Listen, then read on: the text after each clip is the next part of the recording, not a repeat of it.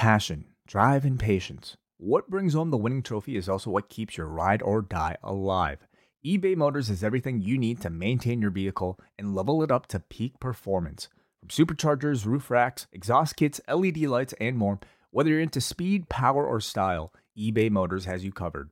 With over 122 million parts for your number one ride or die, you'll always find exactly what you're looking for. And with eBay Guaranteed Fit, your part is guaranteed to fit your ride every time or your money back. Because with eBay Motors, you're burning rubber, not cash. With all the parts you need at the prices you want, it's easy to turn your car into the MVP and bring home that win. Keep your ride or die alive at ebaymotors.com. Eligible items only. Exclusions apply. Now Corbin's got to get the Conquistador back in the ring and then throw him over the top still. Exactly. Oh, I like the mind games of Conquistador. What is that dance? Pretty awesome. Wow! What a German suplex! I thought he was Spanish. Another one! A trio of German suplexes! Are you kidding me? Corbin's eliminated! Conquistador! Conquistador is going to Saudi Arabia! The Conquistador! It's true! It's true! Kurt Angle, he's on vacation from being general manager of Monday Night Raw. Baron Corbin has replaced him for now, and Kurt Angle is going to the WWE World Cup. When Ryan's when it's time to begin, it's on the Rewind to Raw with John Pollock and waiting the 18. That makes sense that these things we see in the ring every week on TV. It's Rewind to Raw for Monday night. Download it Tuesday morning from the Post Wrestling site. It's Rewind to Raw for Monday night on USA Now on the John and Wai Take the Mic. Hello, everybody. Welcome to Rewind to Raw. I'm John Pollock here, alongside Wai Ting here at postwrestling.com. Wai, are you there, my man? I'm here. How are you? It feels like just a few hours ago we were chatting for a lengthy amount of time. It was. Just flies by. Yeah. You and I should just do multiple shows every day together. Why don't we just leave mics on ourselves and just record all 24 hours? What if you just moved in? And then just broadcasted it? We'd do a big promotion where you and I just put on cameras and we just interact with each other every day. It'd be like, what do John and Wai do? A day in the life of us. Wouldn't that be fun? I don't know. It's my goal to oversaturate the market so people are just sick of us. Well, I think we're getting there. I think pretty much now everybody willingly volunteers, I think, all their time to, their public image. Well, we'll find out. We'll find out what is the 3-hour Raw version of us. When will we get there? It's the social experiment that we are attempting. But how have your last 8 hours been? Anything big happen? What'd you have for dinner? I had some Chinese food. I had a bowl of noodles earlier. Nice. I got a little bit of a nap in, and just also did some work. Oh, I'm so boring, John. I've become such a boring person. I really. Oh, well, how are we going to change that up? You need to do something wild. God, I don't know. Why don't you go? You know what? You want to hear this crazy story? I was on Saturday. I was out for a walk. I was going to the grocery store, and at this major intersection, this guy pulls up on his bike to this other person. He gets off, and I'm like, a little ways away, but enough that I can see this person, and he just has the look on his face. I got my music playing, so I'm not I can't hear anything, but I can just see this guy's eyes. I was like, those are angry eyes. And this guy, these two just start going at it, and they're having this big brawl. And I'm like, I don't know what is my position here? Like, what am I kind of on duty to break this up? I mean, these guys are just going wild here, and they're both just going back and forth. So I crossed the street, and I was like, I'm not getting involved in this. And then they kept going for a couple minutes here. It's like, this is very bizarre. It's like, when do you street fight is very different than, in MMA. You got a clock. You know when it's going to end. Street fight, it's like it could just go on and on and on. You never know when it's going to end. Yeah, I mean, I would say the street fight typically lasts less than an MMA fight. See, I have for all the people that are being like, oh, you should be breaking up this fight. I've got this issue now with breaking up fights because years and years ago, I was at a nightclub and these guys start brawling, and I get into the middle and I get in between and I'm trying to break them up, and I'm trying to like assist this guy to like get him away, and from behind he blasts me in the head. It's like, man, I am trying to be the good Samaritan here and help out, and I'm the dude gets hit in the head. So I don't know. I don't feel the need to put myself into the middle of two strangers, not knowing if they have a knife on them. It's like, it's not I'm too old for this shit. Yeah. Am I wrong? No, there's nothing wrong with that at all. If it was you, Wei, it would absolutely help and get in between. But when I will be getting into the middle and turning my back to a stranger that I don't know what they're going to do or how they're going to react to me, I don't know. I just can't do it. No, I don't fault you. I don't feel, these guys, they were fine with one another. Were they bigger than you? These were larger individuals, yeah. So, I mean, I would have needed help. I'm not Superman here, getting in between here, these two, but it went on for a while, and they're, yeah. So what you're saying is you would have been completely useless in Las Vegas on Saturday. Oh, probably, yeah. I don't know if I would have had the calming effect of Luke Rockhold or Daniel Cormier. Do you want to chat about that first? Sure. You watched UFC 229. I spoke about it on Saturday. You can listen to our post show. But tell us first about your UFC 229 viewing experience and how you watched this. No, again, not that exciting. I was, I think it was like a big IKEA day or something, and then I got home in time and I found a way to watch it, and I caught the main event. Did the pay-per-view fall out of the sky? Something like that. Oh, something like that. Interesting. Anyway, I found a way to watch it, and I caught the main event before I went to bed, and it was the most one of the more shocking moments I think I've ever seen in an MMA fight. Yeah, don't even know. What was your immediate reaction as you're seeing the brawl start? Because I was very concerned. Just seeing all the lead up to this, and then you're just seeing chaos. I'm thinking this could end terribly. Yeah, I don't think my immediate reaction was that. My immediate reaction was like, whoa, this is crazy. You should have been calling this. Yeah. Panic. This is crazy. Yeah, no, honestly, like, I kind of had the same reaction as, like, watching, like, a really crazy World Star video, or maybe you seeing two guys brawl on the street. Like, it's kind of similar. Like, I am totally jaded. Like, for the amount of fights I watch, when you see, like, a street fight, it's just different. It's just different when there's chaos involved. It's kind of cool until you stop. I don't know if it's cool. I mean, well, it's exciting. Okay, maybe that's what I mean. But that is until you start to think about maybe all the people that and all the danger that could exist and all the people that could actually get hurt. Which, to the UFC's credit, it seems that they mitigated that. As bad as this could have been, we haven't heard of any injuries coming out of this. This didn't spill over into fans getting hurt that we're aware of. No, I don't. It could have been a lot worse, and I'm not trying to downplay what happened on Saturday, but it could have been much worse. And, in looking at all of this, because, man, I've heard from all these people that it's, first of all, if you're just blaming one side or blaming the other side, I think you're being way too simple about this. I think it's very hard to look at this in a vacuum on Saturday night. Like, this just happened out of nowhere. The traces of this go back months and months throughout the build up to this, through, I don't know, like the promo for this was the bus incident, which I still believe is like the lowest thing I have seen in mixed martial arts. Like when you and we were there in New Orleans during WrestleMania week when all of this is happening. And I'm just thinking, like, this is it for Conor. Like, how can you possibly not throw the book at this guy?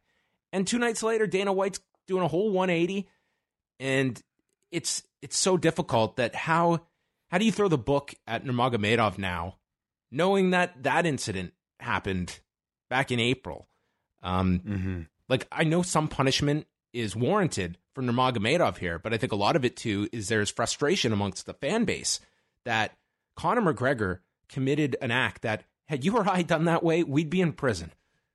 Yes. Like, what he did was just like a coordinated attack with a group of people storming an arena and attacking a bus full of fighters, of which people were injured, of which fighters lost the ability to earn their living and fight that weekend. Horrendous. So that said, on Saturday night, a lot of people got on me, think I was being like too light on Conor here. In that moment on Saturday night, like, you cannot argue that was not perpetrated by Conor McGregor. Like, no, but he did take part. He took part, but to what extent, Way? He swung at one of the cornermen. What would you expect if this brawl is starting and people are jumping into the cage? Like, if a fan ran into a ring, what would you expect the wrestler to do? So there was one angle that came out the following day where one cornerman was rushing from the octagon into the outside to Nurmagomedov, and Conor was doing the same. And it looked like Conor swung at him first. I think in defense of, like, what these people are storming the cage. Like, what was his... He wasn't storming the cage. That guy was actually leaving the cage. See, I looked at it, it looked as though people were entering the cage.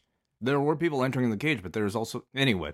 Listen, there's fault you can put around. I don't put the guilt of this for that moment on Conor McGregor, as this fight has just ended, and this is all occurring.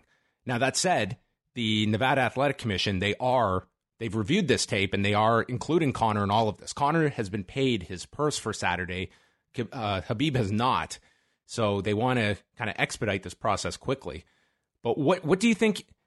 That's the question in all of this. Like, what is a fair punishment for Nurmagomedov? Like, I just don't know how you punish this guy. And if you're the Nevada Commission, yes, you were not overseeing in New York what Conor did, but you gave this guy a license to fight on Saturday night. You had no problem with what this guy had done, and that didn't stop you from issuing a license, from airing the promo videos all night long in that arena, glorifying this incident. So I find it kind of hypocritical that Nevada is now going to turn around, knowing what this fight was brought on, and now you throw the book at Nurmagomedov. So I think fairness is kind of out the window here of what you're trying to look for, because it's been all thrown out of whack by, to me, the lack of punishment that Conor McGregor received earlier this year. Yeah, I think what would be fair is that he gets a fine. Maybe, they might go as far as to say one of his cornermen can't come to the next fight, or whoever is in the UFC can't participate in the UFC anymore. Maybe they could afford all that. But I think if we're talking about fairness, I think Nurmagomedov gets to keep the belt, and he gets to come back for another bigger payday, because that seems to be the routine. I think they will fight again. Yes. And I feel that this is going to be used, like, as much as people are upset now, come the next time these guys fight, if they fight a year from now, everyone's going to be jacked up for this fight again. Yeah, of course. And they'll probably use all of this in the promo, and we're going to see it again. And, like, that's all the people that were upset about this. Like, you bought that fight on Saturday night when... Not me. Well, you put your foot down. But, I mean, and I don't exclude myself from this either. Like, this is not as though you just have this clear line. Like, this is... I was, like, horrified by that bus incident. And yet, had I could just hide behind the fact that this is my job. I had to watch this on Saturday. If it was not my job, I would have bought that fight on Saturday. I would have watched it. Mm-hmm. And a lot of people did. Reportedly, over 2 million people bought this fight. So I think it's a very gray area of what you can... We can all condemn that bus incident, but yet it didn't turn people off from ordering this fight. And when you talk about what is the line, what is the line you cross of fight promotion, and did Conor cross it? It's not up to the fighters to determine this. It's up to the public to determine what's the line. If you think something is so distasteful that you're not going to buy a fight, then that's the line. And they crossed it. And clearly, the audience did not feel he crossed the line in promoting this fight. I don't think we crossed the line even with this feud right here. Like, I kind of look at this from like the perspective of rap beef, where anything goes. It's very much similar. You talk about each other's families. You talk about all this other stuff. And I don't think there was a real distaste for it until people died. You know, until the two best rappers of all time died. At that point, I think that's when the world said, okay, enough. This is when beef has gone too far. I don't sense MMA fans feeling like that about Conor and Khabib yet. Well, Conor McGregor canceled his after party because there was thought to be a threat on his life. Okay. Yeah. So, I mean, that's kind of the level we're reaching at. They're certainly playing with fire. Yeah. But I think that you're probably right that I think Nevada, they have to do something to save face here. But let's not forget, they just oversaw a fight that did a $17 million gate. And knowing that there is a likelihood these two will fight again, most likely in the state of Nevada, I don't think you're seeing Nurmagomedov get some insane punishment. Dana's throwing out that he thinks it would be fair for him to get a 4 to 6 month suspension and a $250,000 fine. And that to me would be in line with what I would expect for Nurmagomedov to get. Mm-hmm. It's something. It's them saying we're not condoning this, but I think it would be a much different situation if it was not a major star. If this was an undercard fight, you would never see these fighters again. And that's reality. That's just how things are. Mm-hmm. And Conor, you can go off all of the throwing cans that injured people at a press conference, storming the cage in Bellator, and shoving a referee. Like, he is like the laundry list. I think there's a growing frustration that this guy is untouchable. He can do anything, and there's not going to be any slap on the wrist even for him. Completely, yeah. Look at John Jones. Same thing. So that was UFC 229. Did you have any other thoughts? What about the actual fight itself? Oh, I thought it was very entertaining. I thought Khabib looked amazing, and I think a rematch will go very much the same way. I tend to believe the same thing. I think it'd be an exciting rematch.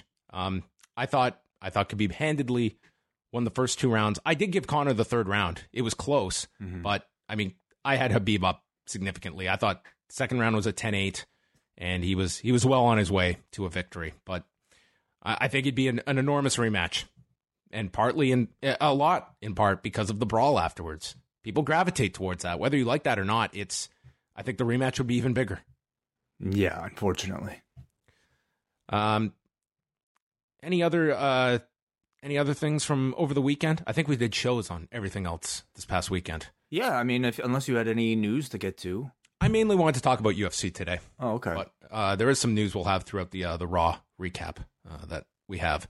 But we also have our Instagram contest, Way, that we are going to announce the winner of at the end of the show.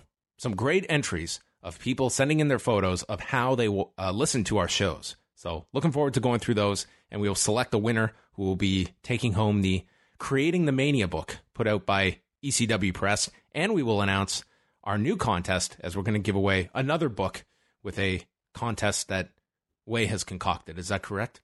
Sure, yeah, why not? I credit to me if this fails. What else is coming up this week? Well, we're going to be back Tuesday night. We've got Rewind to SmackDown coming your way, plus the Double Shot.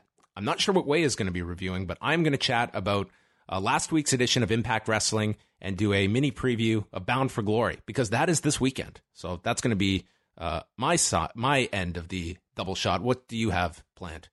I might watch Divas. I might not have time. I'm not really sure. It's just a super busy week for me. But I did catch some other things that I'll be talking about. I'll probably get a chance to catch the newest edition of Being the Elite that just came out. And yeah, we'll see what else.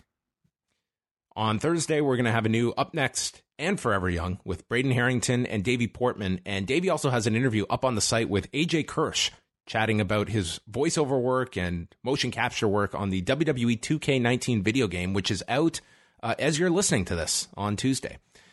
Also on Friday, we've got the return of Rewind Away with Espresso executive producer Michael King, who has selected the NXT Arrival event, the very first NXT special on the WWE Network from February of 2014. Saturday, new edition of Eggshells, where Chris, the voice of New Japan Pro Wrestling, will be joined by his brother once again, Matt Charlton, to chat 2005. And then Sunday, Nate Milton returns to chat the Bound for Glory pay-per-view that Impact Wrestling is presenting on Sunday. Another pretty big week, I would say. Yes. Actually, this is considered a quiet week, isn't it? Compared to this past weekend was insanity. So this weekend is not as crazy. There are 2 Bellator events, but a largely more quiet weekend than this past one. So all of that can be found postwrestling.com and postwrestlingcafe.com. And thank you to everyone that tuned in over the weekend to some of our shows. Ask Away, a loaded show, Super Showdown post show, and what else did we do? The King of Pro Wrestling post show is up today after today's show at Sumo Hall, which was a very eventful edition of New Japan's King of Pro Wrestling event. Lots of news coming out of that show. So you can go listen to that right after this. But let's get into Raw. And today's show, proudly brought to you by... Can you hear the rumbling in the back? The gasoline is in. I have pulled down the lever, and the names are Mark Claire, Alan McKenzie, and Ross Bentley, who are bringing us today's show. Some fine names right there. One man who came out to start Raw, a fine man named Triple H, decked out in his black leather. You know this man was upset. Barely had time to sip his water. And he was followed by Shawn Michaels, a very pissed off looking Shawn Michaels coming out to Sexy Boy. No dancing, no goofiness. This was serious Shawn Michaels. Hunter said that 25 years is a long time to climb a mountain. The two of them should be standing on top of the mountain because they made it to the summit of that mountain on the weekend. But the avalanche that fell on them after they made it to the top of the mountain leads them to ask the question, if that mountain was a lie the whole time. Hunter, the only lie was the person that told you this was a great analogy to start Raw off with. I didn't understand what he was talking about. Is The Undertaker a mountain that he scaled, that it took him 25 years to scale? That's pretty much what he means. I didn't know this. He was on this mission for so many years to beat The Undertaker. I guess in hindsight, I'd realize, yeah, he's lost pretty much every match. Did you know that Hunter's been trying to beat The Undertaker since before he even got into the WWF? For 2 years, I guess he was training to go to the WWF to prepare for The Undertaker. I guess so, yeah. He's also beaten the man in his illustrious history, but yeah. I guess he has short-term memory loss. But all of a sudden, that becomes the narrative. You know, Hunter, and that explains why on Saturday, Hunter, after the match, held his head in his hands and started crying, doing the whole, big WrestleMania moment celebration, as if he had just accomplished the biggest goal of his career. That's news to me. Maybe he was crying because he had vertigo from the height. Yes, from the mountain. I get it. Yes, very nice. Yeah, but it certainly wasn't lined out that way. I would say in the feud, in the build. I mean, and all of a sudden, I think to bring it up like this, I find it a little bit tougher to believe. They showed a replay of the Super Showdown with highlights and the post-match attack by The Undertaker and Kane. And Hunter says that respect is a word that has lost its significance in the last little while. It takes a lot to earn their respect, and he outlines the respect that him and Shawn have for one another, and that respect is sticking to your word, even though everyone tells you not to, referring to Shawn Michaels' retirement. Michael says you respect people for what they used to represent and used to be, and respect is no longer a two-way street. And he said it's a long flight home from Melbourne, and he thought about that beatdown on the flight home. And he thought about the last 8.5 years and how he was honoring his word out of respect, and that respect never existed at all. So when Shawn got off the flight, Hunter, I guess getting off his own flight, came up to Shawn and said, "Are you ready?" I would love to have seen this exclusive video of these two having a conversation, a casual conversation on a tarmac. And then he broke into the rest of the song. Down to the masses. Pyro came out of the airplane. He started rapping out of nowhere. It was weird. Hunter makes the challenge for Crown Jewel and asks Undertaker and Kane, "Are you ready?" I guess they couldn't ask them this. They must not have been on the flight home. DX is ready. They live in hell. That's right. They just... Knox County. The people are cheering. Michaels has no respect when he says, if they're not down with it, they have 2 words for them. The crowd yells, "Yeah, suck his dick. Suck it." And then these two tear off their shirts to reveal, of course, new DX merchandise for the big comeback. And their music plays. Hunter does the crotch chop. It's 1990. Well, it's not 1997. This is very much 2006 DX all over again. And yeah, crowd got into this a lot. And it's official. The tag match for Saudi Arabia. And we got a new shirt to really put the WWE confirmation on this comeback. Yes, yet another reiteration of a DX reuniting. I think we had wondered, somebody asked yesterday if they would be billing themselves as individuals or as a joint together DX. And it looks like that's what this will be. It'll be the Brothers of Destruction versus D-Generation X. Those 2 entities going at it. And I think it's smart, sell that t-shirt money. And then in that way, you save that Shawn Michaels singles match for another time. So that was the opening segment. That was the only time we would see these two, but they would revisit this opening segment throughout the show. This is the big thing. The announcers are just doing backflips. Shawn's coming back. And then we Nirvana united or partially reunited this past weekend? They did. Oh, which members? The surviving ones. Okay. With Pat Smear. And they had like a bunch of guest stars sing a bunch of their songs. I think they were being inducted into some type of thing. Did they have a t-shirt made? Probably, yeah. But sometimes you just kind of listen to those songs when like these dudes are like 30 years removed. And it's just not quite the same. That's kind of how this feels. Are you interested in this tag match? Does the Shawn comeback? No, not serve as enough of a hook? Yes, no, definitely. I think I'm very curious to see Shawn Michaels come back in 8-something years, but I don't want to see it main event. I don't think it will main event. It's a pretty loaded show actually, but I think in the middle of the card, it's a perfectly fine mid card nostalgia act. Yeah, no problem with it at all. First match of the show is Bobby Lashley against Kevin Owens. Michael Cole promotes that the 32nd consecutive Royal Rumble will take place at Chase Field in Phoenix, and tickets go on sale this week. So Bobby Lashley did an entire turn in between last week and this week, or Saturday and tonight. Yeah. So the setup on the flight, he must have. He had a long flight too, and he had to do a lot of thinking. I mean, that's your ability to do some rapid changes after an international flight. Guys have some real heart-to-heart discussions with their peers and inner monologue, and out came this character.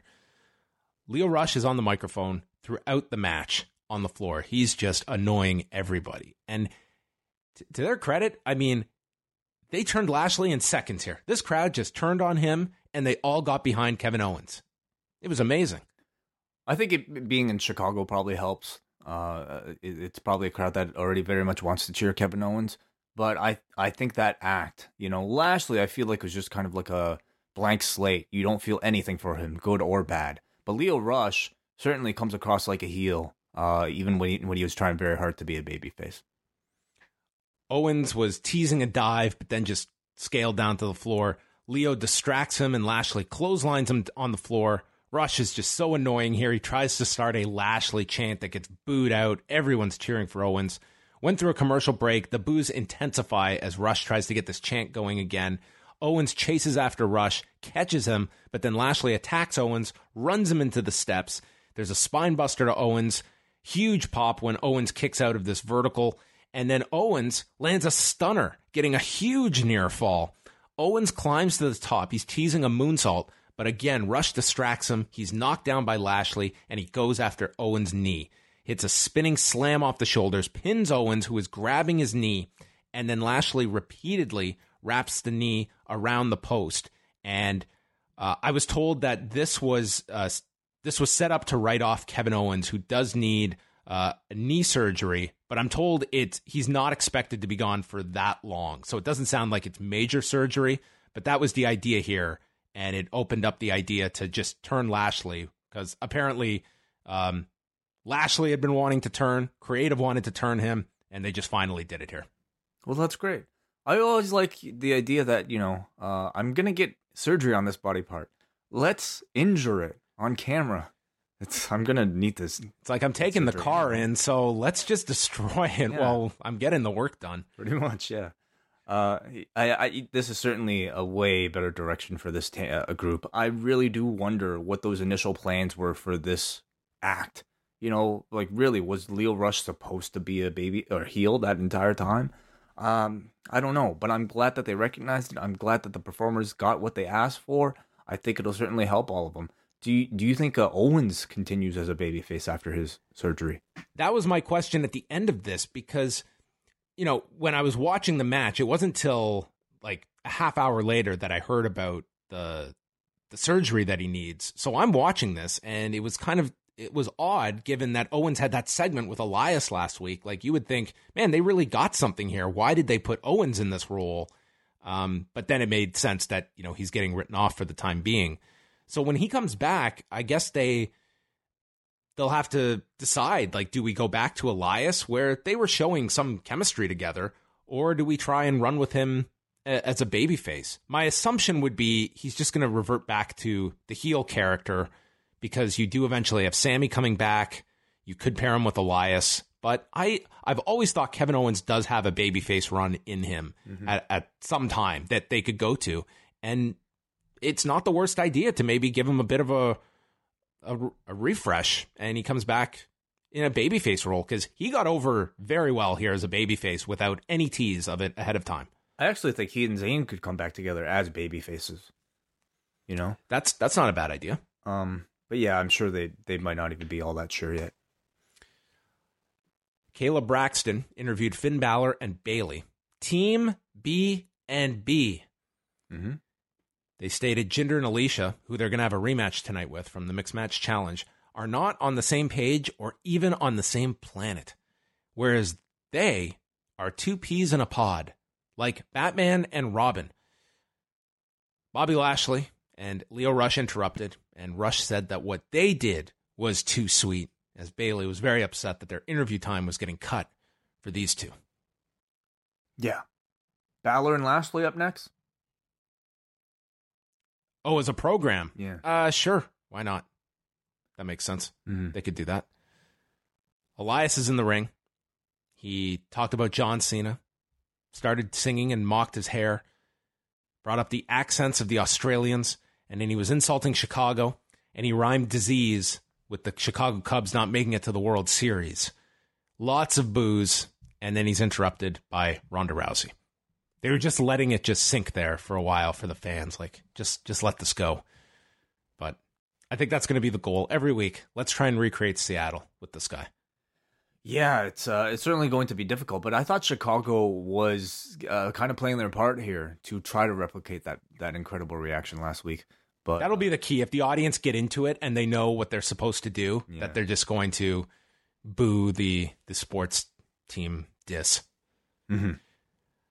So we had a rematch from the Super Showdown. A lot of questions left unanswered in Australia, so we had to get those answered tonight. Ronda Rousey and the Bella Twins versus the Riot Squad. And we started off with a showdown between Brie Bella and Liv Morgan. And they were just staring daggers into each other's face. The hottest feud on Raw right now. And I guess not a feud they're going to be revisiting, given where Brie is headed. Yeah. So Brie gets slapped in the face. So she goes for a head kick, which Liv ducks. They brawl to the floor. They had to be separated. Ronda goes in with Logan. They clear the ring, go through a break. Then we had Ruby. She delivered an STO to Brie on the floor. They got the heat on her for a while. Brie then fights out of the corner, lands a missile drop kick to Ruby, and the hot tag is made to Ronda Rousey. She proceeds to hit the standing Kataguruma, which I understand in the video game does have a name. She goes for an arm breaker as the Bellas hold the others on the floor. Ruby taps immediately, and Ronda is celebrating with the Bellas, who then jump Ronda, and she is shocked by this. She can't believe these two have turned on her. Rousey throws Brie, and she just gives the the look of death to Nikki, throws Nikki. She goes to the floor, but then Brie runs Ronda into the post, pushing her from behind. Then she's thrown into the steps. They stand on top of a fallen Ronda Rousey in the ring. Lots of boos. And then they drop the belt on her as they say, "You suck," to Ronda. And then Nikki knocks a fan sign away. That was great. Yeah. Just horrible. And the Bellas have turned. There was it. How about Big that? turn. Two matches, 2 turns on this edition of Raw already. Very quick. Did you see the Bellas promo on WWE.com? After this? No, I didn't. Nikki said that everyone's talking about evolution, but just remember, it's a Bella-lution. Oh, okay. I don't know if that'll work. The announcers were playing up how at least the Riot Squad, the reason why they didn't like the Bellas was because they felt like the Bellas represented all the wrong things about this women's revolution. I mean, I wonder if that might be sort of their angle. That, you know, hey, like all you guys talking shit about us, we're not happy. Maybe. I intentionally kicked her in the head. How about that? But I thought the turn was very successfully here. I think they hit it and teased it subtly for weeks very well. But even so, after all that teasing and even knowing about the rumored main event of Evolution, I wasn't 100% sure that they would do the turn because of, I think, the Bellas' obligations for the WWE doing so much PR for them. And because of their reluctance, I feel, to turn people that this audience tends to naturally dislike, people like Charlotte and Roman. So I wasn't 100% sure that this would be a traditional heel versus babyface and not just a babyface versus babyface feud. But I think heel versus babyface in this match between Nikki and Ronda is going to be that much better. I think the Bellas it's been a while since they've been like full-on heels. And I think they will probably be a lot better as heels. Yeah, I think they had become very stale as these babyface characters. I think in particular Nikki, it'll be very good for her. I don't know about Brie. Maybe she'll be great. We'll see. But I think especially for Nikki that this is a much better direction for her. Mm-hmm. And for the match, for Evolution. Like, I think just doing the mutual respect thing, that's not the kind of match it was going to work for, I don't think. Yeah. Team B&B took on Mahalisha. That's right. Huge rematch. B&B will be taking on B&E, Braun and Ember, on Tuesday night's show. Something to look forward to. Balor and Bayley came out to Balor's entrance theme, and Bayley just did all of Balor's entrance, like mimicking him. So I imagine next week it'll be in reverse, where Balor will come out to Bayley's theme, doing all of the stuff. Yeah, these two are really trying hard to like sell their friendship. They are best friends, almost to like an obnoxious level. Oh, there's more going on. Clearly, like these two, it seems very sexual. What? Yeah, there's definitely. I don't get that sense. They're definitely giving that vibe off that there's more than just hugging going on between these two. B&B sent them to the floor. They go to a break. Corey Graves brought up what I thought was a great question. Why does every team start with team?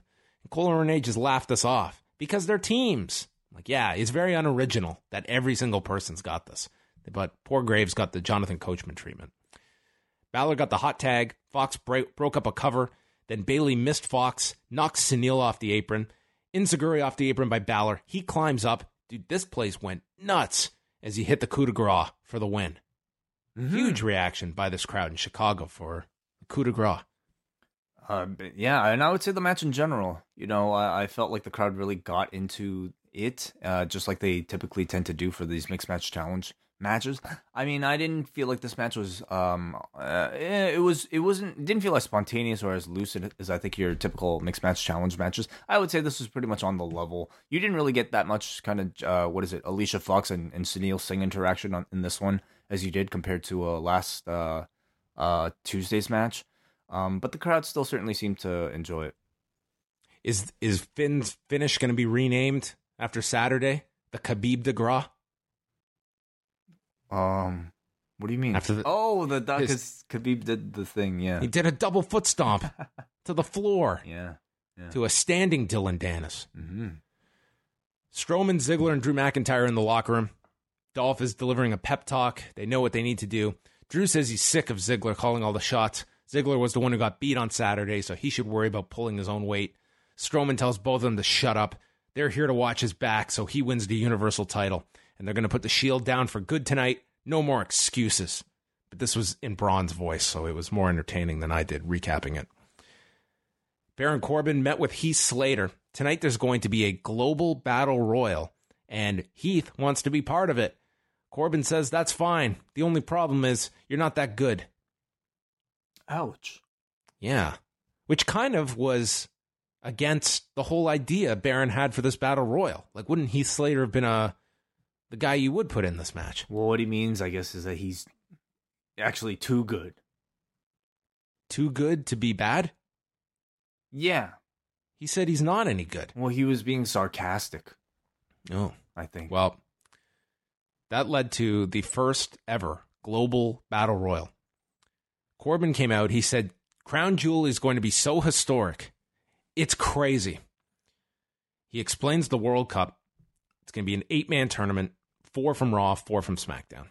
He's not allowed to just put himself into the tournament, so he's going to win Raw's global battle royal. Quote, it's like the Avengers and Justice League combined forces when he referred to the participants of this match. Are you ready for this roll call, Way? Oh, yes. Representing Russia was Gregor the Sickle Vulcan. From Egypt, the Sultan of Shawarma. From Mexico, El Hombre Sin Nombre, which this guy got a huge reaction. I guess big Mexican contingent in Chicago. Stanislaus the Squeezer, representing Poland. Chile's own Seabass. From Antarctica, Dr. Winston von Voorhees. Belgian Franz the Belgian Waffler from Belgium. The Conquistador, representing Spain. And Thunder Montgomery from Luxembourg, with Corbin representing the U.S. I thought Corey Graves was hysterical during some of these entrances. He had a one-liner for everybody. I thought Corey Graves was great during this match. I thought the writing team was pretty damn good for this. We know what they're good at. We know what they're good at. They're good at coming up with jobber names. Renee calls all these people clowns. The Conquistador immediately goes to the floor and just sits there. Corbin is eliminating guys. It's down to him and Thunder Montgomery, and he eliminates him. The Conquistador is on the floor, and he starts dancing. And it's hilarious, because I think at least half of the people knew who it was, but that was the charming part of knowing who this was dancing like this. Comes in, ducks a clothesline, and starts hitting a German suplex, which Corey said, I thought he was Spanish. That was very good. Some of Corey Graves' best lines came in this match. The Conquistador starts doing jumping jacks and then hits an angle slam. And now 100% of the people know who it is. He clotheslines Corbin to the floor, takes off the mask, and Kurt Angle. This was not a DDP dressed up as La Parka Pop, but this was still pretty great. And I thought this was a really fun segment. Yeah, I thought a total home run segment. Bravo to everybody. One of Kurt's better performances, I think, this year. One of maybe Baron Corbin's best moment of his career in this match. I thought a great way to also pay off Angle's absence. It was great. So he is in the World Cup, and they also announced John Cena for this 8-man tournament. They're going to be doing qualifying matches on SmackDown. They're doing Randy Orton against Big Show and Jeff Hardy against Samoa Joe. Tuesday. Truth and Carmella did a promo for the Mixed Match Challenge. Truth thought they were facing Ric Flair, so Carmella had to correct him. AJ and Charlotte cut a promo. Phenomenal Flair is going to beat you. And AJ said, just so you know, it's AJ Styles and Charlotte Flair. Yeah, these back and forths weren't very well organized. Charlie interviewed Kurt Angle. All he said was, I'm technically still on vacation. Did you know that this was Kurt Angle's first match on Raw since January of 2006? If you can consider it a match, yeah, I guess. It was technically a match. Technically, sure. And he took on Shawn Michaels that night. Wow. What a tie-in to tonight. Ember Moon and Nia Jax had a match. I thought these two were best friends. So this means Angle's going to have a number of singles matches unless he gets eliminated round 1. Yeah, he's going to do at least one. Wow. I think he's going to do more. I think he could, he'll probably do more matches. I would expect at least 2. Yeah, that to me is a big deal. It's as big of a deal as, maybe not as big as Shawn, but I still see Angle having a number of singles matches as a big it looks like they're loading this tournament up, like with big names. Like, I don't think you're going to have any, weak names. Like, it seems like they're putting in all the heavy hitters in this tournament. Well, unfortunately, it won't be Daniel Bryan because he's got that title match. But let's see what other combinations they come up with. Ember Moon and Nia. There's a drop kick that sends Jax to the floor, and Ember followed with a dive to take out Jax, but she stays on her feet. Jax then throws her and runs for a shoulder tackle, misses Ember and crashes into the apron, and Ember just sneaks into the ring at the count of 10 and wins the match by countout in 3 minutes. Nia gets into the ring. She's looking upset, but then she just hugs Ember and raises her arm. With the way this show was going, I was like 70% expecting somebody to turn on something. Yeah, this was, I thought the same thing because they had really kind of got you into that mode to just expect, don't trust anyone here. That's right. Yeah, for sort of a David Goliath match, I thought this was kind of cold, but Ember did look very good when she did turn it up. I do see this as just sort of the beginning first chapter of what will probably be a longer rivalry between these two. Maybe these two at Evolution. Yeah, perhaps. Sure. This week's Total Divas, this is one you've got to watch, Way. Okay. Paige is going to go on a blind date with Nia Jax's brother, Jack. Jack Jax? No, I don't know what his name is.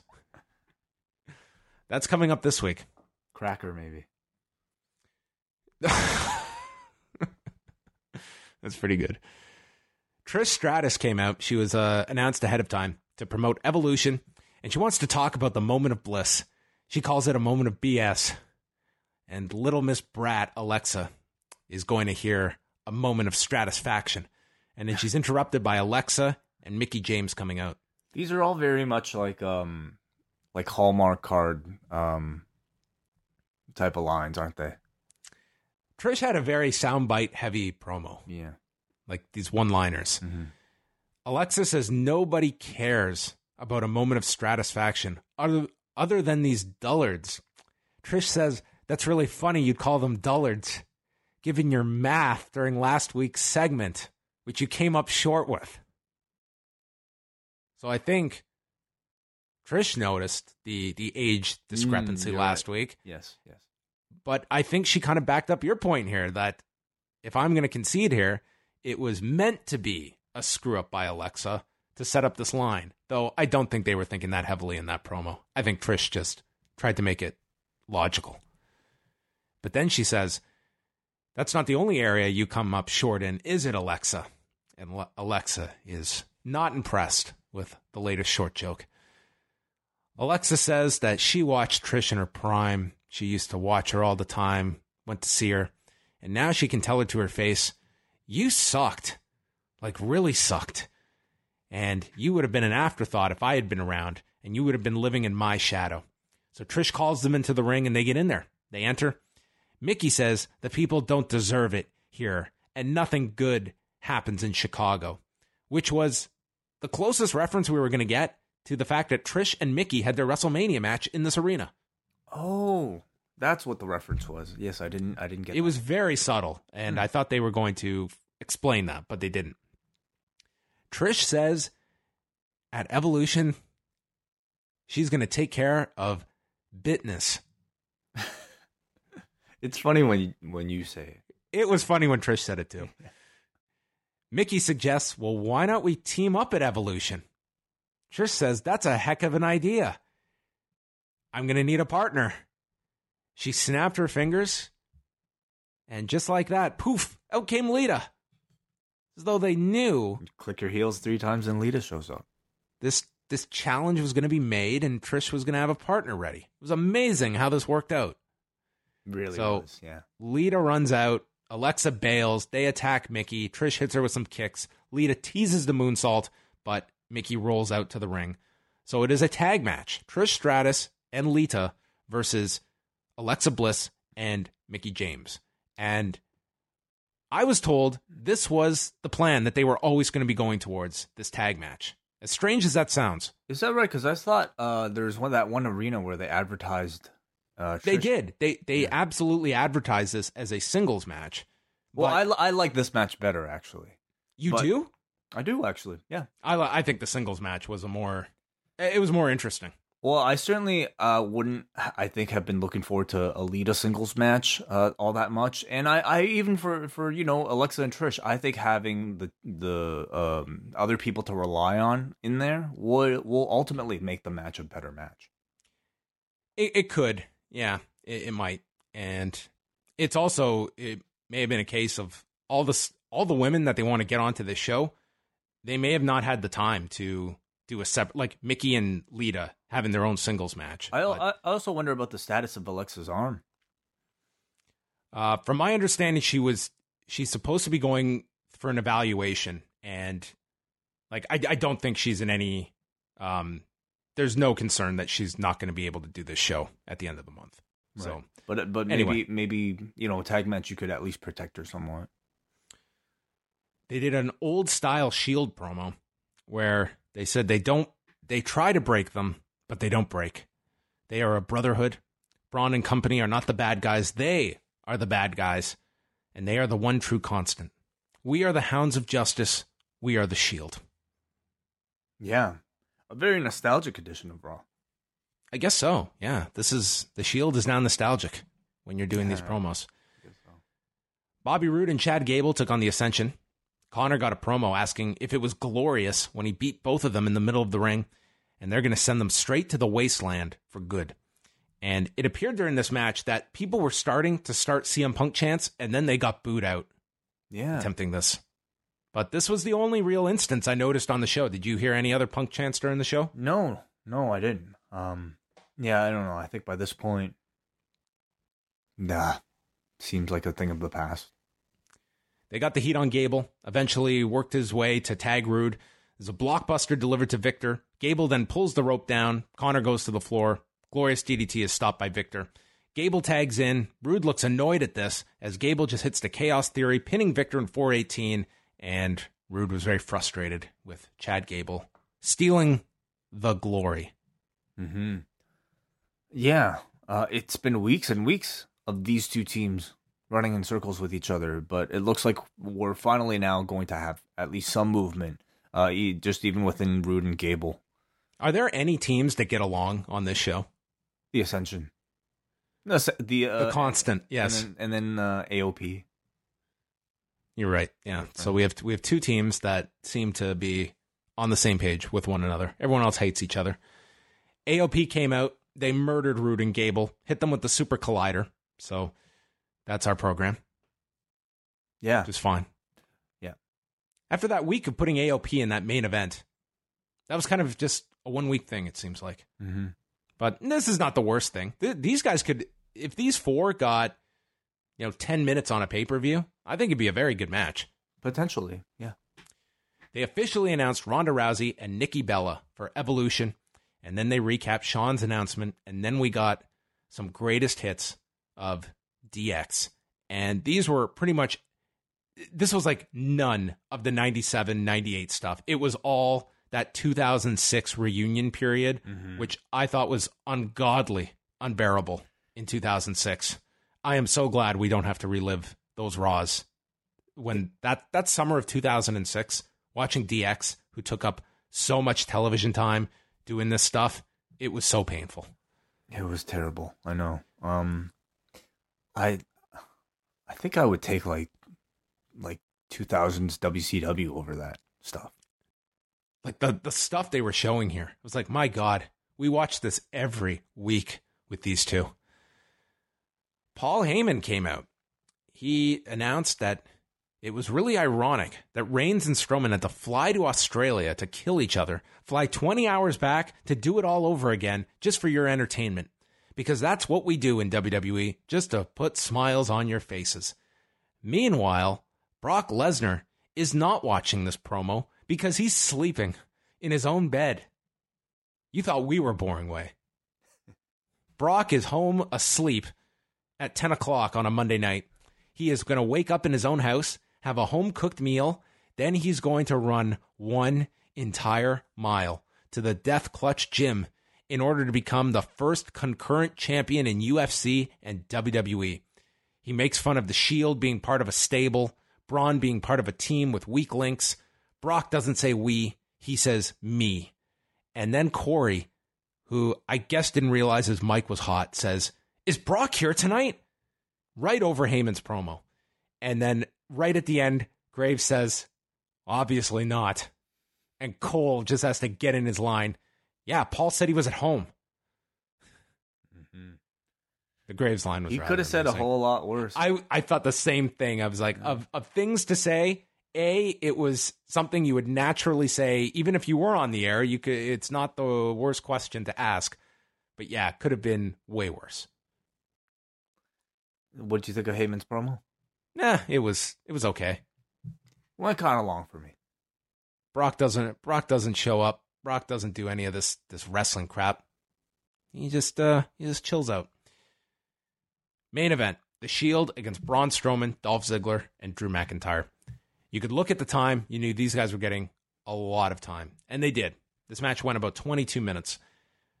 In the beginning, the Shield sent Ziggler and Drew to the floor. They stared down Braun, and then Braun just yells at Ziggler and Drew like he's their upset father. "Get your crap together." They go through one commercial. They went through 2 commercials. They had the advantage on Rollins. Then Braun's in. He starts screaming at Ziggler, grabs him by the throat, and then Drew gets into Braun's face. Rollins attacks Drew from behind, sends him onto Braun on the floor, tags in Dean. Dean hit a spinning neckbreaker to Drew. Drew comes off the turnbuckle, avoids dirty deeds. Finishing sequence sees Braun catch Roman on the floor, run him into the post, and then he catches Dean, who turns that into a spinning DDT. Roman takes out Braun with a spear on the floor. Rollins clotheslines Ziggler to the floor, but then Dean turns around. He's hit with the Claymore kick. Drew McIntyre pins Dean Ambrose to end the match. I thought this was better than the Australia match, significantly. I thought so too. I don't know if it was just because, like the Australia crowd obviously was a lot bigger, but this crowd sounded bigger. They sounded louder, or maybe it was just the match that was better too. But I really enjoyed this. I thought this was an excellent TV match. The closing scene saw the Shield in the ring, lamenting the loss. Dean walks to the floor, and he just goes to the back, leaving Reigns and Rollins looking puzzled in the ring, which I thought was a good way to go off the show. Kind of teasing something. This was a really good episode of Raw, I thought. This one went by very quick. You had a lot of news items throughout, and main event was really strong. I thought the comedy of that Battle Royal was really well done. Like, that was a really well-structured segment with a great payoff at the end. You announced a bunch of stuff for your shows coming up, and I also didn't find it all that difficult promoting the Evolution pay-per-view and the Crown Jewel show at the same time. So, all in all, I thought this was one of the better Raws in some time. I agree completely. I smell a plus something over 7 actually tonight from the board. So we'll see about that. But yeah, in some ways, this Crown Jewel show, and I think these people involved wanting all these old nostalgic acts being a part of it gives them a reason to have everybody basically come back. And be part of these editions of Raw. So this particular show felt very much stacked in terms of star power. I'm also very happy with the number of directions they're going with the heel and babyface turns that I think were much needed in Bobby Lashley and Nikki Bella finally executing that turn for Evolution. But yeah, overall, really good episode of Raw. Actually, I mean, if we're grading everything by a curve, and some bonus points here. Think of how exhausted this roster must have been, the ones coming back from Australia. Mm-hmm. And like those guys in that main event who come back and they have to go out, do the match again, and they put out a better version on Monday. So I think that should be a credit too. This roster that is probably totally wiped out from that flight this weekend. So yeah, overall, very, very positive, I thought, episode of Raw. Let's find out I think you're right, Way. I think we're going to get a 7 to 8 range for tonight's Raw. 7.4. 7.5. Okay. 7.38. So close. Mm-hmm. Jay from Colorado is our first piece of feedback. I wasn't looking forward to tonight's episode at all and was actually planning on fast forwarding through as much of it as I could, but I found myself watching a lot more than I planned to. It felt like a lot happened tonight, and I'm surprisingly looking forward to next week. The various heel face turns throughout the night felt like it's changing the landscape enough to make it interesting. Kurt's reveal as the Conquistador was a genuine surprise, and I rewatched it several times. Elias's line about seeing his hair got a hearty laugh from me, and I'm really digging Lashley and Rush as heels. It may be the tequila, but I'm giving tonight a solid 8 out of 10 from a hammered Jay in Colorado. They're in Colorado, so it could be anything. Matt from Georgia, I may be in the minority here, but this was one of the best Raws in quite a while, in my opinion. The Lashley Owens turn was great and a much-needed change. The main event was a good match and continued the suspense and tease of the Ambrose tension. Finally, the Bellas turn was well executed and got over with the crowd. Solid 8 out of 10. Also, is it just me or does McIntyre look more and more like a star each week? Hopefully he keeps being pushed beyond this current storyline. Oh yeah, he's the one that you can see being the big breakout heel that they have, you know, like he is the one getting all the wins and he is the one protected that I think ultimately he's going to be ascending to that next level. Let's go to Carl in Cloverdale. Like the double turn with Lashley and Owens, my wife said that's the first time I've remotely given a shit about Bobby Lashley. I was looking forward to Bliss and Trish one-on-one. Bliss being hurt and Lita maybe not ready to work as singles, not the worst solution. I know the HBK return was settled on, but it was still disappointing. I was at Mania 26 in Arizona. I was proud of the guy for staying away. If he came back and did something that was more creatively fulfilling, like the AJ match last year, or literally anything else, I'd get it. And I know the money will be unreal. I can't fault him for it, but it's disappointing to see after all this time he's lured back for a glorified Legends match and a paycheck. Well, I guess that's another question, considering that this, Saudi Arabia show is certainly financially a very different circumstance. Do we see Sean continue beyond this for a potential, maybe even a WrestleMania payday that won't be as much? I think it's all going to depend on how this match goes and what his mindset is. I think the fact that he's doing one match makes it a lot easier to do a second match. Mm-hmm. Like, you've broken the step now, so there isn't that mental hurdle any longer. So why not? If you're interested, if you want to do it, it's no longer this this big justification you have to make in your mind. So I'm pretty optimistic that this is probably going to be more than a one-off. We go to Jeremy, who says, I actually came to Chicago to attend a music seminar from up-and-coming pop artists Carly and Martina. But after reading John's daily update about all the stars on Raw and surprises, it sold me to change my plans and go to Raw. I knew the night was off to a good start when walking to my seat. Kurt Angle passed me in the back hallway.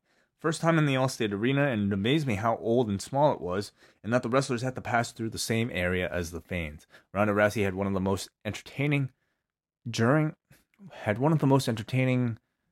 during commercial break segments, as she literally did a full workout, jumping around the ring and shadowboxing. I'm not sure why Natalya didn't come out during the beatdown, but she did come out during the commercial break after it. It was hilarious that during the commercial after the Battle Royal Kurt Angle match, JoJo announced Baron Corbin as still the Raw general manager to enormous heat. Anyway, thanks for the show, guys, and thanks to John for the update that led to an amazingly fun night. Well, there you go. That's one thing that you can say in WWE, that they do leave those kind of gaps. Like, Ronda's getting beaten down. It's a natural question. Where is her best friend? Whereas we watched today, Evil's getting beaten down, and I remember thinking, like, where is LIJ? And the second I thought that, Naito does his run-in to save. Like, that's just something that's usually covered for that you don't typically get a lot of times in WWE. They're in the bathroom. Probably could be a logical reasoning for it. Yeah. Guillaume from Quebec City. I really enjoyed tonight's edition of Raw. Ronda selling on the Bella's attack was great. The Kurt Angle reveal was well made. The decision to turn Lashley was the right one, and the main event was a good match with an interesting ending. Do you think that Kevin Owens could have a run as a babyface, and do you think he could be great in that role? I think he could be great in that role if they choose to do that. The problem is being a babyface on Raw is tough because you are going to be slotted behind the Shield, and I think it's a tough spot to be in. I don't see him being a top-end babyface on Raw, and that's why I think just for upward mobility, it's a lot easier to be a heel on Raw because you have, you may have one less of those Shield members by the time Owens is ready to return if you are going to turn Dean in the next little while. But I could also see if it is like him and Zayn, them coming in to do like a babyface tag team type of thing. Okay, we go to Jake from Chicago, who says maybe the next time Undertaker shows up on Raw, DX should take over the truck and troll the hell out of Taker and Kane. Oh yeah, like they used to do, yes. Chris from Australia, I just want to let you guys know about the atrocious media coverage that was in Melbourne's major newspaper on Sunday. No mention of Billy, Peyton, or Buddy. However, not only did they state that Randy Orton appeared, but also the following about Ronda Rousey. Quote, blink and you may have missed it, but the former UFC champion redeemed herself during a 6-woman tag team match where she won the WWE Cruiserweight Championship. Oh my God. I thought I was going to say that she won the women's title. She's like, okay, they screwed up. That's not good. In regards to the upcoming Crown Jewel, after having witnessed the terrible main event of Super Showdown, I never want any of these 4 guys to wrestle again, let alone main event. Bring on Evolution, the pay-per-view, that is. Matt in the 604, I was at a house show last Sunday, and the guy in front of me is certain that Seth is going to turn again, and this entire Dean angle is a swerve. Any thoughts, or is Seth too babyface to turn again? I don't want to see Seth turn. No. I think it's been so hard to cultivate babyfaces in this company that Seth has done it this year so well. Yep. I would hate to see them just throw that away because you have something fresh in a Dean heel turn. Yeah. Yep. I don't see them doing it. I hope they don't. Finally, Brandon from New Jersey. My dearest OVOs, hello again. It's me, just checking in. First and foremost, congratulations, John, for signing with KSW. Now we know what you really have been doing in the post office. What I'm really here to say is this Raw was fun to watch. Did Vince get left behind in Australia or something? They really knocked this show out of the park. From Geriatrication X to the Conquistador, a.k.a. Kurt Angle, to the Bellas finally turning on Raw, this show had a lot of meat on the bone to gnaw at. I'll be brief. They are really emphasizing this World Cup. Very interested who else is in it. Every week, Drake Maverick gear morphs into something better and better, but with the same AOP fatigue motifs. Ever noticed that Leo Rush sounds like the guy from Cameo? I do. I'm out of here. Peace. Awesome. Stream of consciousness, yeah. Brandon from New Jersey. Guy from Cameo. I don't know. Let's take his word for it. Okay. What about this headline in the Australian paper? Gee, it's a smash. Superstars lift roof at Footy's home. That's like a whole different language. I don't speak that. Is this the earliest we've ever done a Raw review? Like, finished a Raw review? The earliest? Like, the shortest amount of time. We're at like well over an hour. Yeah, this feels like it's less than typical. Well, we still have a contest to go through, so let's not get too ahead of ourselves here. People want compact. They want just get to the hits. I have no issue at all. Yeah. All right. Well, our Instagram contest we put out last week for you to tag us at Post Wrestling Official. You have to be following us and send us a selfie of you listening to our shows. And I've got all of them in front of them here. Did you isolate your winner way? How do you want to do this? I want to know if you have a choice, and then, yeah, I think I defer to you. And all if right. you need my help, I will provide it. Well, let's look at some of these here. We have one. By the way, everybody, we're at Instagram.com/PostWrestlingOfficial. If you're doing this via desktop, otherwise it's just at PostWrestlingOfficial on Instagram. Now, I can't see the name here on the collage of a female listener listening with a baby. Oh yeah, I forgot. Oh, okay. Let me see if the name shows up. Okay. Anyway, yeah. I'm going to go through these. We've got Puroresu Drifter. More often than not, I listen to Post Wrestling Official when I'm getting seated and ready at the legendary Cork Hall. So that's cool. That's really cool. A Japanese submission. Next one's from Andrew Ramek. Listen to Post Wrestling Official at the gym after finishing my night shift at Suncor. Instead of doing a 12-hour shift, I did 10 and got back to the gym. So we have one in the gym. We've got one here of someone who was at the Super Showdown, literally at the MCG. Yeah, listening to us. I'm scanning through here. Ironing my ass off and listening to Post Wrestling Official. Let me go through the next one. We got Sean here who's listening with his live audio wrestling shirt as well as his Tim Hortons sleeve. We have Hallstar84 who's designing the Friday edition of the Times Tribune, his local newspaper, while he listens to us. We have Shane, who we met that one year at WrestleMania, who listens to us as she grades math quizzes. Oh my goodness. We have JG Pro Wrestling, who listens to us as he's training for his 4th marathon. Oh, wow. Benny is listening to us. Okay, this one I don't condone at all, okay? But he did listen to us and snapped a photo as he was on the border between Canada and the U.S. So he timed this perfectly while the car was in motion. Anyway, okay. We also have commuting to... You go ahead. Well, we also have Quite Frankly, who is listening to Post Wrestling Official while patiently waiting for Wendy Styles to answer the door as he stands in front of a mailbox with the letters Styles. That's really good. That's really good. I like that one a lot. Okay. Any other highlights from you? I'm just looking here. Callum Leslie. Yeah. He listens to us as he falls to sleep. Our most progressive listener. Yeah, probably just to rest that voice. He likes to listen. Our friend Felipe. Felipe from Chile. Yeah. He's just listening. Another person driving their car and doing it with a timer so it's safer. Yeah. We applaud smart. Safety. Very smart. Anthony St. James. You can read what he does while he... Listening to Post Wrestling Official while making meth. Well, whatever pays the bills. Guy here working at his office in Regina. That's B. Van Boy Chuck. Aaron Xavier was listening to us as I was telling him not to take a photo while he was driving. So he made a mistake there. Oh, God, there's more here. Man, we got a lot of entries here. Should we go with the one that got the most likes, or is that too much of a cop-out for us? That's not fair, I don't think, because people get them late, right? I thought Steve Jessom was Sheamus. Oh, Steve Jessom. Yeah, he looks just like him. Like just the uncanny machinist resemblance. Yeah, the machinist. Yeah.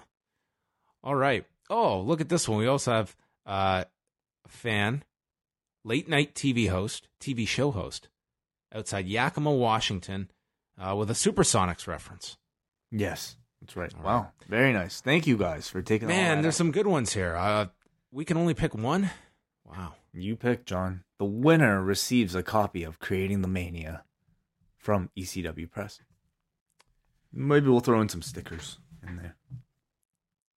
All right. Well, the meth head probably can't have time to read a book, so I'm not going to give it to him. I really like the Styles mailbox one. I think that one's really clever. How about I get it down to 3, and then you're going to make the final pick? Well, if you're going to pick him, then I'll probably pick him because he was my choice. Is he your choice? If you and I are both picking him, yeah. I mean, the one with the baby. I mean, I sympathize there, but I don't know how you'd have any time to read a book. It's very difficult. True. Yeah. Audiobook maybe.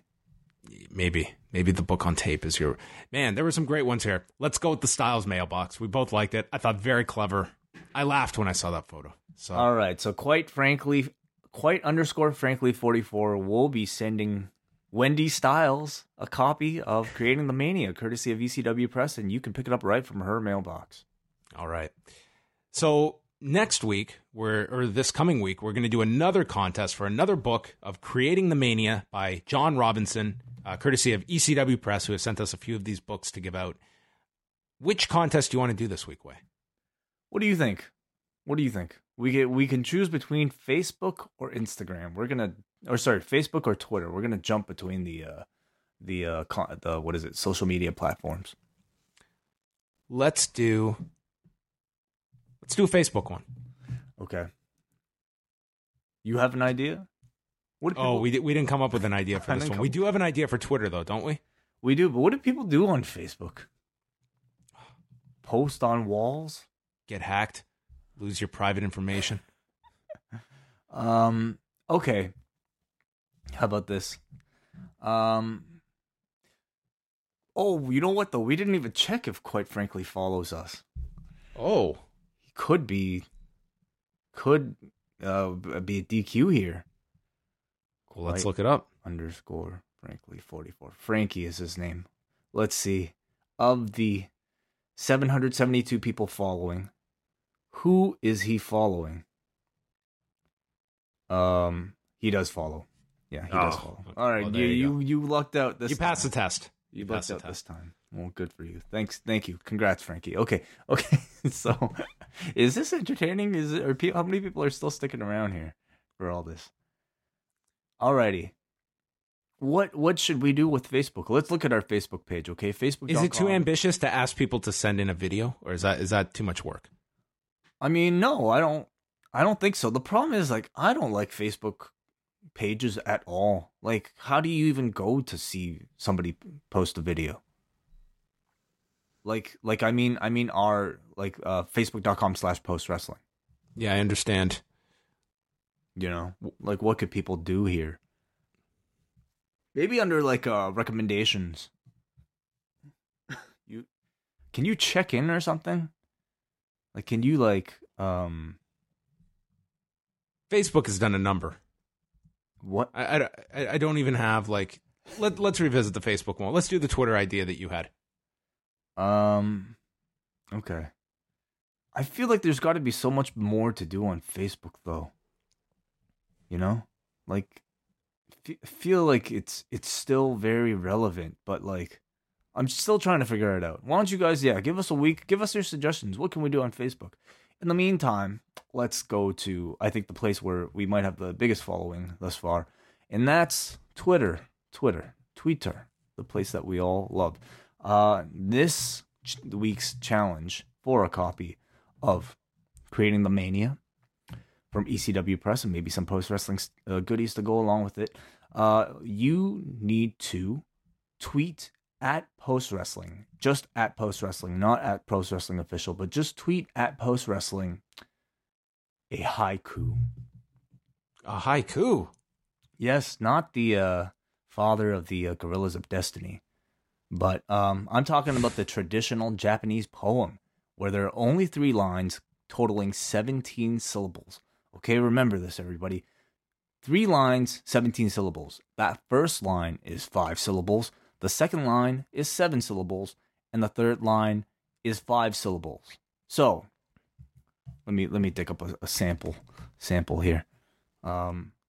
We should also include a hashtag so we can find all these next week. Oh, good call. Okay, what's the hashtag? Hashtag post haiku. Post haiku. POSTHAIKU. Post haiku. Okay. All right, here's a sample. In the twilight rain, these brilliant hued hibiscus, a lovely sunset. Light of the moon moves west, flowers shadows, creep eastward. Oh, snail, climb Mount Fuji, but slowly,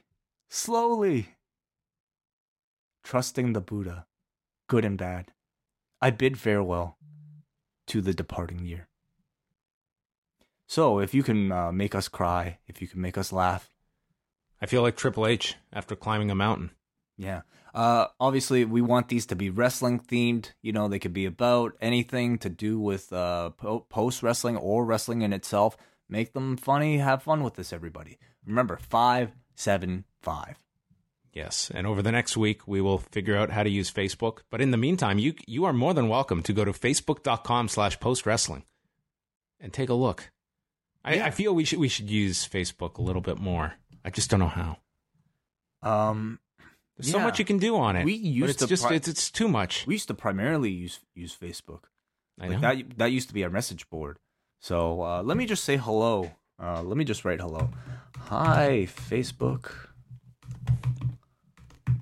Sup? I just posted a message. You know what? You can check in, right? Let me see. Yeah. Can I check in? Oh, no, I can check into other places. I can't check into podcasts, can I? Okay, anyway. We'll save this discussion for afterwards. But anyway, yeah. So this week we'll be doing the haiku. We'll announce the winner next week. And as always, please follow at Post Wrestling. We will double check. All right. I think that's it. We're going to be back on Tuesday with Rewind to SmackDown, plus the double shot if you are a Cafe member. And yes, lots of bonus shows this week. We've got the double shot. We've got Rewind Away. So check all of that great stuff out.